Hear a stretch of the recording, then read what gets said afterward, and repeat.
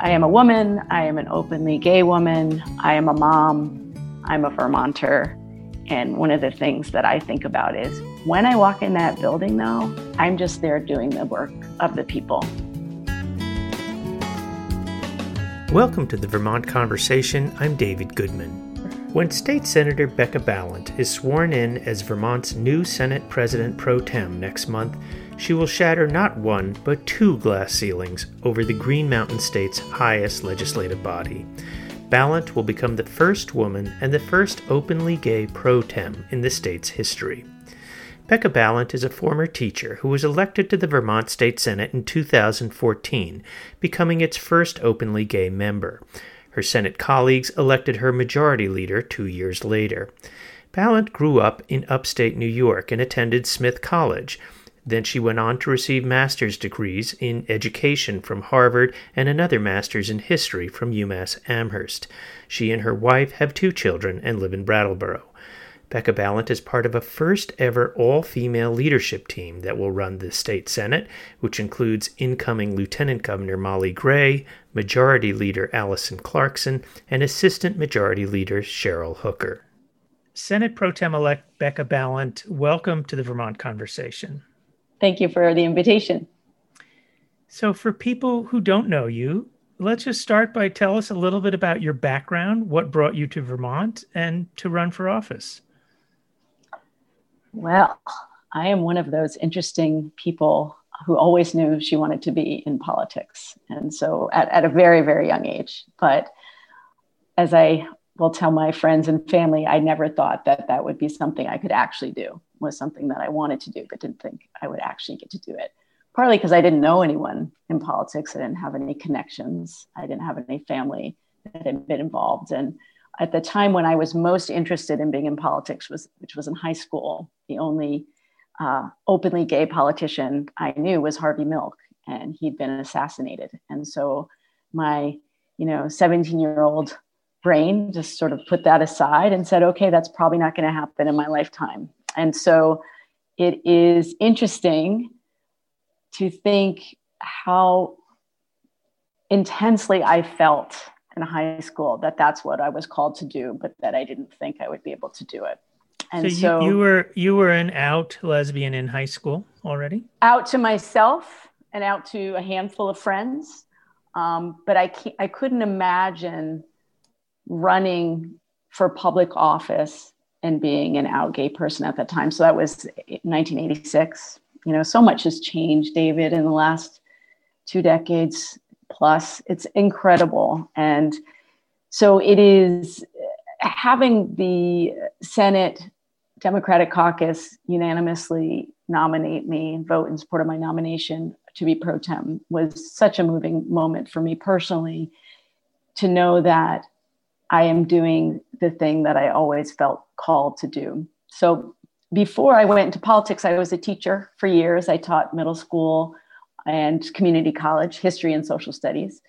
And I ran for office initially because I was quite alarmed at the poverty rate in my child's school.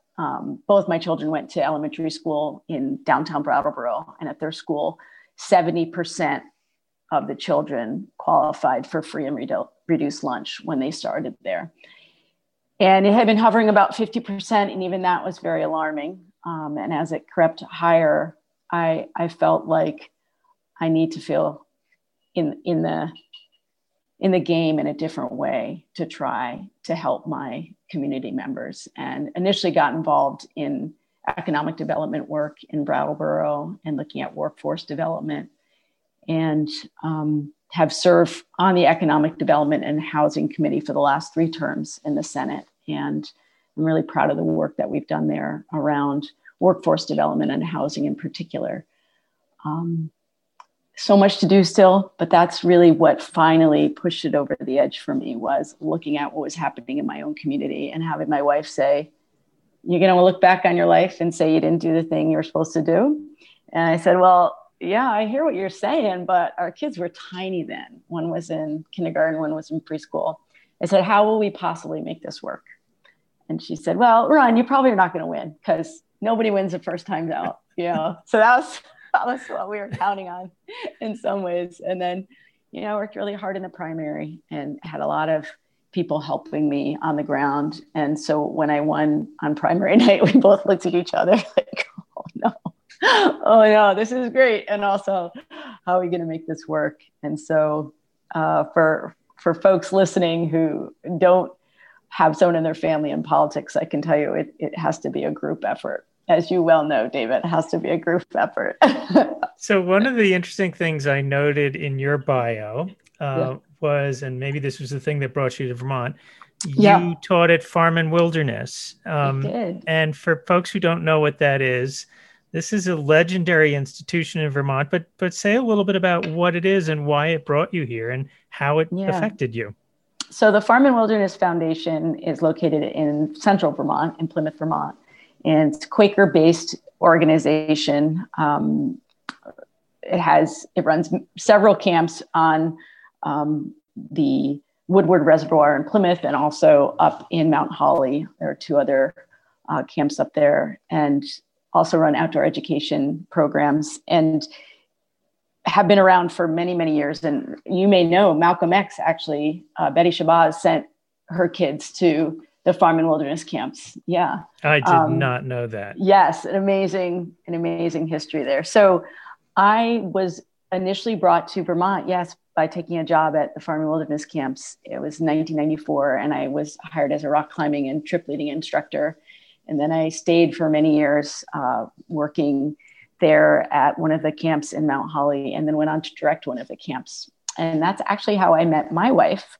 She worked at one of the camps, and her parents used to direct one of the camps. And so we love the place. It is an amazing foundation, really helps people understand their place in the world in a different way. I've been really blessed with meeting so many interesting people, both as colleagues and also my former campers have grown up to do really wonderful things in the world. So my own kids are not. Well, thanks for sharing that. My own kids are not there now, but we'll see. Maybe someday we'll get them there. They've been resistant.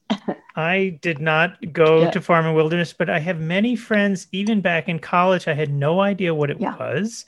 Friends would go to this place in Vermont, and it seemed incredibly important to them.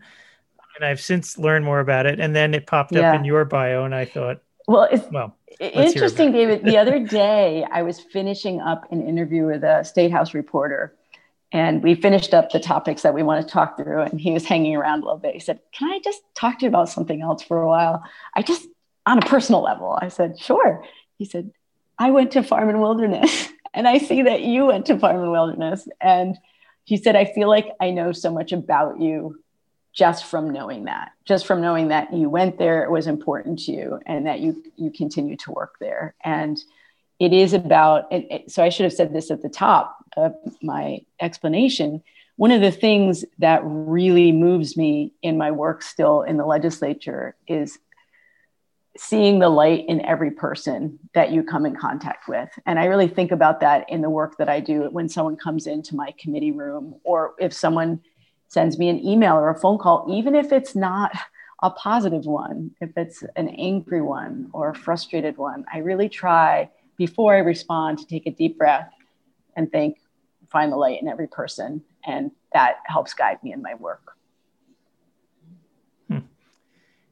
There was an article in Vermont Digger that was headlined and noting that you were, quote, "the first woman and openly gay pro tem." You wrote on Facebook, and I quote, "One of the things I love about this article's title is the acknowledgement that there have certainly been leaders throughout history who have been queer but couldn't be themselves publicly. They were all elected at a much more difficult time to be out and proud. I stand on the shoulders of such brave people." Say a little bit about that and about the responsibility that you feel and what's special about this moment. So where to begin? I guess where I'd start is there are many things that have gotten easier for folks who identify as LGBTQ. And still there are things that are not easy. And I try to hold both those truths. And so we were celebrating a couple years ago the anniversary of the passage of civil unions and same-sex marriage in Vermont. And some of my colleagues were speaking on the floor of the Senate about how important that was for them. And it was important, and it was a really beautiful thing. And also I wanted to remind them, it doesn't mean the work is done. So when I first moved to Vermont, we were just talking about, when I first moved to Vermont, within the first few months of moving there, I had the word dyke scratched into the side of my car with a key, which is, pretty immediate indication that you're not, feeling welcome in your community. And so I talked about that. And one of the young people who worked in the Statehouse as a page came up to me in the hallway afterwards, after I said my piece on the floor. She said, "I'm really glad you said something because, I identify as queer. It isn't comfortable in my family. It isn't comfortable in my school. And, at that point, it was 2018 or something like that." She said, "I don't want people and we should note that pages are 8th graders. That's right. They're 8th graders. And so it was remarkable that she felt comfortable talking to me about that. So I wanted people to understand that when it said openly gay, that I know that there have been leaders throughout history that have not been able to be themselves. And I'm sure that that's true in the building as well. And when I think about people like Ron Squires, who served from Guilford, which is in my district, when he was an openly gay House member and a much beloved one, and still in my neck of the woods here in Vermont, still very much beloved. And I think about what it took for him to have that courage. It takes my breath away, because even years after he served, they were still having a knockdown, drag out fight about what was going to happen with same-sex marriage and civil unions. And what I always say to my friends when they say, well, how do you remain in conversation with people that do not respect you because of not something you've chosen, but who you are? Like, how do you get beyond that? And I always tell them it comes back to trying to talk to people across fear. So when my wife and I bought our house in Brattleboro, the man who lived across the street from the house that we bought, every time he opened his garage door, you'd see his giant "Take Back Vermont" sign. He still had it. And I saw it every time he opened the door. And I could have made a decision that never going to have any kind of relationship with this man, that we're going to be in this antagonistic, hostile relationship. But the thing is, we were neighbors and we shared a fence, and we did that thing that you do in small town, which is you have to get to know your neighbors. And when I first ran for office, he said, "No offense, Becca, but I'm not going to vote for you. I'm a lifelong Republican." I said, "I get that. I understand that." He said, I just wanted you to know it's not personal. It's politics." I said, "I understand." A couple of years after that, he got very, very sick with cancer. And I came over to help a lot in the house, helping his wife move things because he lost his strength. And one day I heard him out in the yard showing they had an upstairs apartment that they rented out to help them make their mortgage. And I was listening through the hedge about what he was saying to these folks who were going to move in. And he sort of gestured over to my house and he said, "The neighbors are great. You're never going to find nicer people over there." And he was talking about us.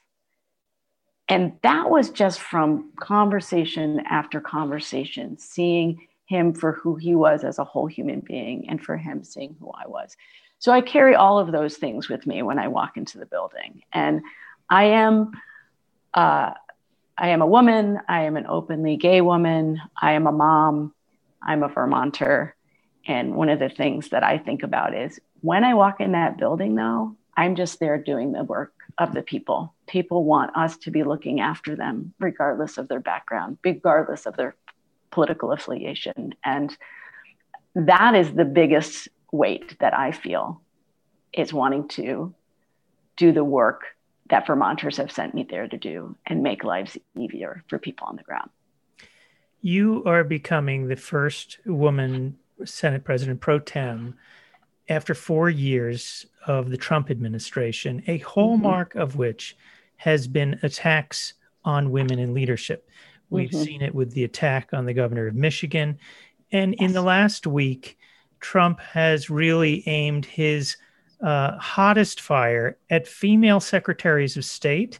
That would be in Arizona, Pennsylvania, Michigan. So if people are paying close attention, yes, the people who he's angriest at are all women.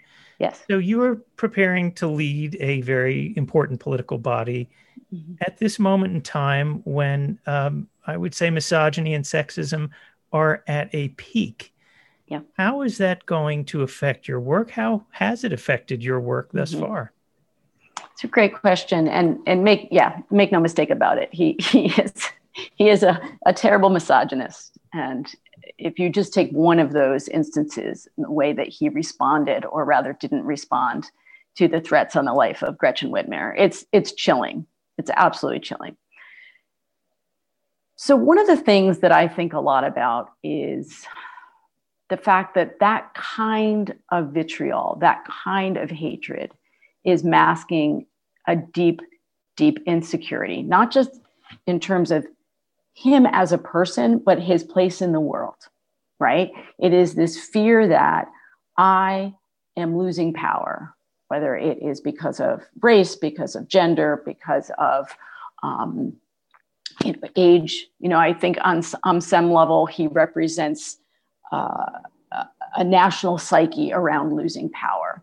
So I gave a talk the other day about how we need to get better as leaders at reframing power, that you don't either have it or you don't, right? There's all kinds of ways in which we can and should share power. And when we share power, it doesn't mean the other person loses something. We usually get a better outcome when there is shared power. But I know just from some side, conversations that I know have been happening in the background as I have approached this work as pro tem, there is certainly questions about whether I am up for the task. Absolutely. And I'm not going to pretend that those aren't there. But I know that most people are looking for a different kind of leadership. We saw that in the repudiation of Trumpism at the ballot box. Millions and millions of more people want something else in a leader. And yes, in many ways, you could say Biden sort of harkens back to an old school style of leadership. But if you look at who he is appointing to his cabinet, it is making a very different statement.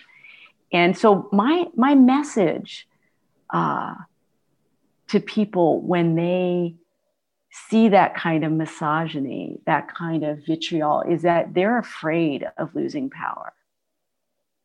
And that the best that we can do is show that there's another way to do the work and be inclusive.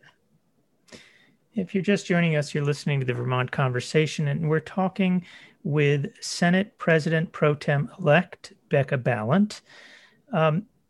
Let's broaden the lens beyond you, because it is also historic that women have taken charge in the Vermont Statehouse. In the Senate will be run by yourself as pro tem, Lieutenant Governor-elect Molly Gray, the incoming Majority Leader Alison Clarkson, the Assistant Majority Leader Cheryl Hooker, and of course, we're expecting that Jill Krowinski will be elected Speaker of the House. Why does this matter? How's it going to run differently that women are in charge? It matters for several reasons. One being that representation absolutely matters. I know it probably wouldn't have taken me as long as it took me to run for office and to really step more fully into the work that I was called to do if I had seen more women in politics, have seen more openly gay people in politics. So that representation matters. The other thing that matters is we do not tap into the potential of any group of people when we are not asking them all to show up as their full selves. And what I've seen throughout my time, not just in the Statehouse, but throughout my career, is that when you have to expend so much energy trying to overcome sexism or homophobia, it takes away from the energy that you have to do other things. So I'm kind of thinking of it as this sort of big opening up of energy that's going to be unleashed when we don't have to constantly be second guessing ourselves in conversations. Or one of the things that happened that I noticed when I became majority leader, anytime I was talking to another female senator or member of the governor's team, if they were a female, or commissioner, secretary, or somebody in the House, if there were more than 2 women standing around, we would get some crack like, oh, the women have taken over. Oh, the woman cabal, fill in the blank. I mean, it happened more times than you could ever imagine, David. And that 3 men standing together never got that response. Okay. I was also accused early on as majority leader of being too friendly with the ladies of the House. And I said, do you mean the Speaker of the House? Like, what are you talking about? As majority leader, my job is to talk to the other majority leader and the Speaker of the House. But again, there was this sense that as women, there was some kind of coven or cabal just when we were trying to do our work. And so that was so demoralizing and so frustrating because I'm just trying to do my work. And I think it goes back to, it's hard not to think about the Salem witch trials. Like, women get together and bad things happen, right? Scary stuff happens. And that's exhausting. It's exhausting to have to deal with that kind of thing. And I don't know if we'll lead differently because we're women. I have no idea. What I know is that my ideas about leadership grow out of my experience as a mom, as a teacher, as someone who has directed programs before, that I want to make sure all the voices in the Senate are heard in caucus and in the body, because we are all sent there by our constituents to do work. Your predecessor, Pro Tem Senator Tim Ashe, spoke often about what he called 2 Vermonts and his desire to serve both and to bridge them. How would you characterize your priority as a leader of the Senate? So I don't disagree with Tim, though I think it's more complicated than that. I think we often talk about there being one divide, which is oftentimes he talked about the rural-urban divide, right? Folks who are living in more feeling on the outskirts of the economic prosperity that's happening. And that is true. We absolutely see that in Vermont. But, I was writing a column this morning in which if you break it down by gender, you can break it down by class, you can break it down by political affiliation, you can break it down by age within Vermont, that when you look through one particular lens, you're going to tell one story. And I think one of my goals in coming in as pro tem is to allow there to be room for us to hold many stories at once. So, for example, we know that there is an incredibly tough time going on right now for working people. Okay, so many people, they've lost their jobs. Some of them have lost their health care along with their jobs. So I had the Joint Fiscal Office break down some numbers for me the other day. I wanted to understand what was going on. What were the jobs that were lost? Primarily, who are those people? And so when you look in Vermont, you have women comprising 67% of the total number of folks who applied for unemployment insurance. 67% women. So there's gender divide there, right? And that's because so many of the jobs were lost in the service industry, right? And we know women primarily are in that industry. And which is, again, not to say that there isn't a story to be told about the working class versus the middle class versus white collar jobs. But it is so much more complicated than just that I was hoping we could get into this actually, and I wasn't sure how we'd get there, but there's a book out that I just started. I'm sure you'd be really interested in it too. It's by Tim, I think his last name is pronounced Tankersley. He's with the New York Times, was with the Washington Post for a while. And he started to look at this notion of the middle class and what that means in America. And what are the stories that we tell about the middle class and what's left out. And one of the things he says is, we have this story about this sort of halcyon days when the white male working class, was at its heyday, but we don't talk about it as the white working class or the white middle class. We talk about it as the middle class. And what he says is, if you go back and you look at what was happening for African-American people at that time when they're trying to get into the middle class, or for women who are trying to get into the middle class, it's a very different story that is being told.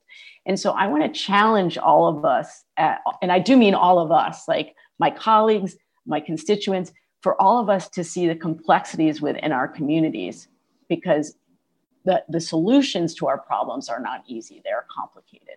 And so I want to build on the work that Tim did in talking about what he called the two Vermonts. And I'm still trying to figure out my framing for it. It is incorporating that idea, but there are also a lot of people, I think, that have been left out of the story of what makes up Vermont. And I want to really dig into that a little bit more. This is a time of extraordinary challenge for the state. What looms largest in your mind? Oh my gosh. I mean, definitely the pandemic, the ongoing pandemic, and the recovery from that. I think the recovery is going to take an incredibly long amount of time. I was just meeting with my new leadership team in the Senate this morning about this, is that there are so many things that we need to address, from the childcare system to our lack of affordable housing, to our ongoing opioid crisis, to just simply how we're going to get tens of thousands of Vermonters back to work, right? And so that we already have a full plate just dealing with pandemic relief.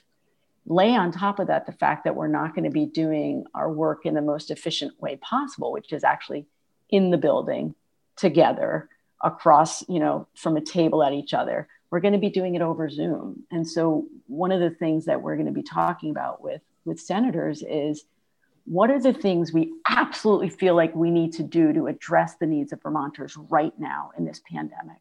And then what are the things that we can do over the course of 2 years in the biennium to improve those systems so that going forward, they're healthier? Because the pandemic has revealed all the cracks that we knew were there, but that we thought we would be able to, as I always say, fix with duct tape and twine, right? But when it turns out when you have a pandemic, the duct tape and twine doesn't go very far. So, but it's going to be, the first few months are going to be all about pandemic help relief.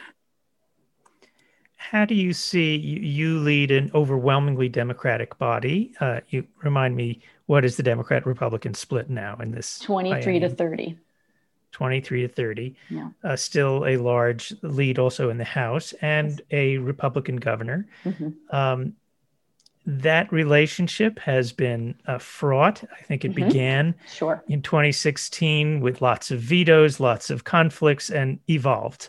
Yeah. How do you see the evolution of the relationship between the legislature and the governor, and what do you anticipate will be, what do you bring to that relationship? So a couple of things. You're right. It has evolved. Absolutely. I mean, the governor that we were working with in the last 6 months or so is very different from the governor that we were working with during his first 3 years in office. Absolutely true. Much more confrontational.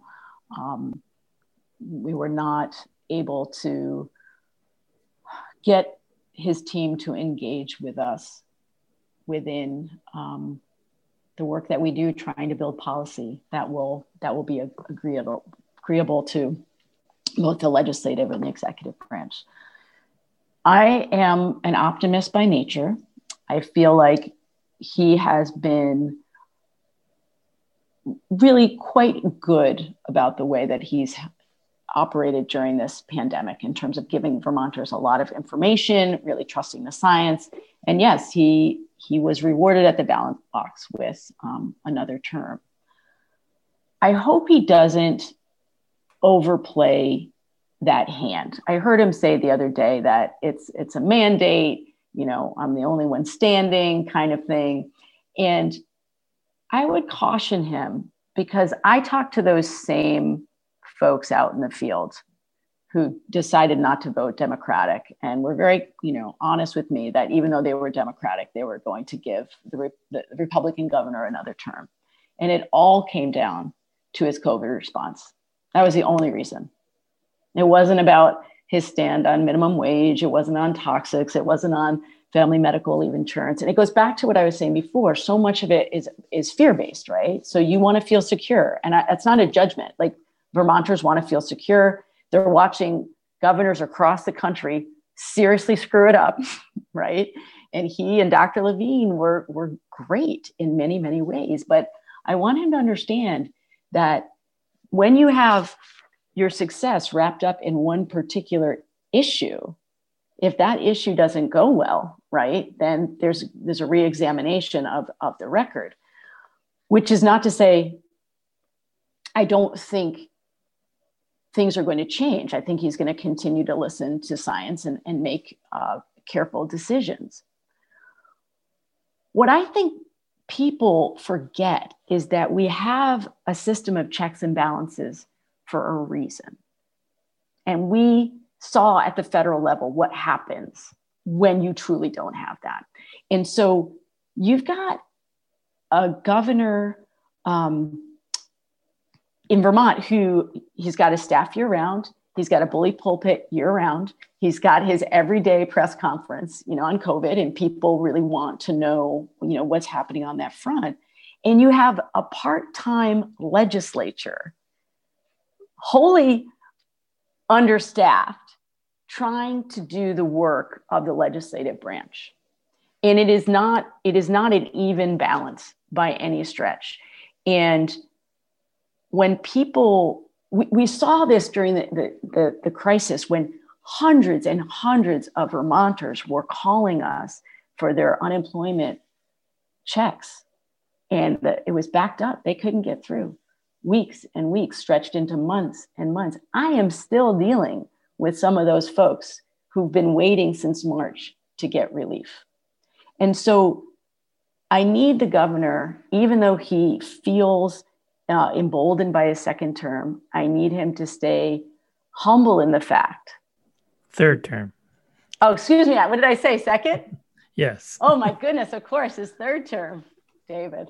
Oh my gosh, how embarrassing. Of course I know it's his third term. To stay a little bit humble and understand that so much of it is about the pandemic. And it doesn't mean that Vermonters still don't want headway on housing and on childcare and all those other things that make for a much more affordable life here in Vermont. So, and finally, what will it take for Vermont to recover strong from COVID, and how long do you think that will be? So I think one of the things that's top on my list, and I know I speak for a number of Vermonters in my community and many senators, which is we have got to get our hand around broadband expansion. So we know that without that, our rural communities will not survive. And so we were a lot hamstrung by the fact that we couldn't use so many of the federal CARES dollars to do broadband build out because all of the money needed to be spent by the end of December. So we spent several $1 million as opposed to a big chunk of money, which we wanted to spend.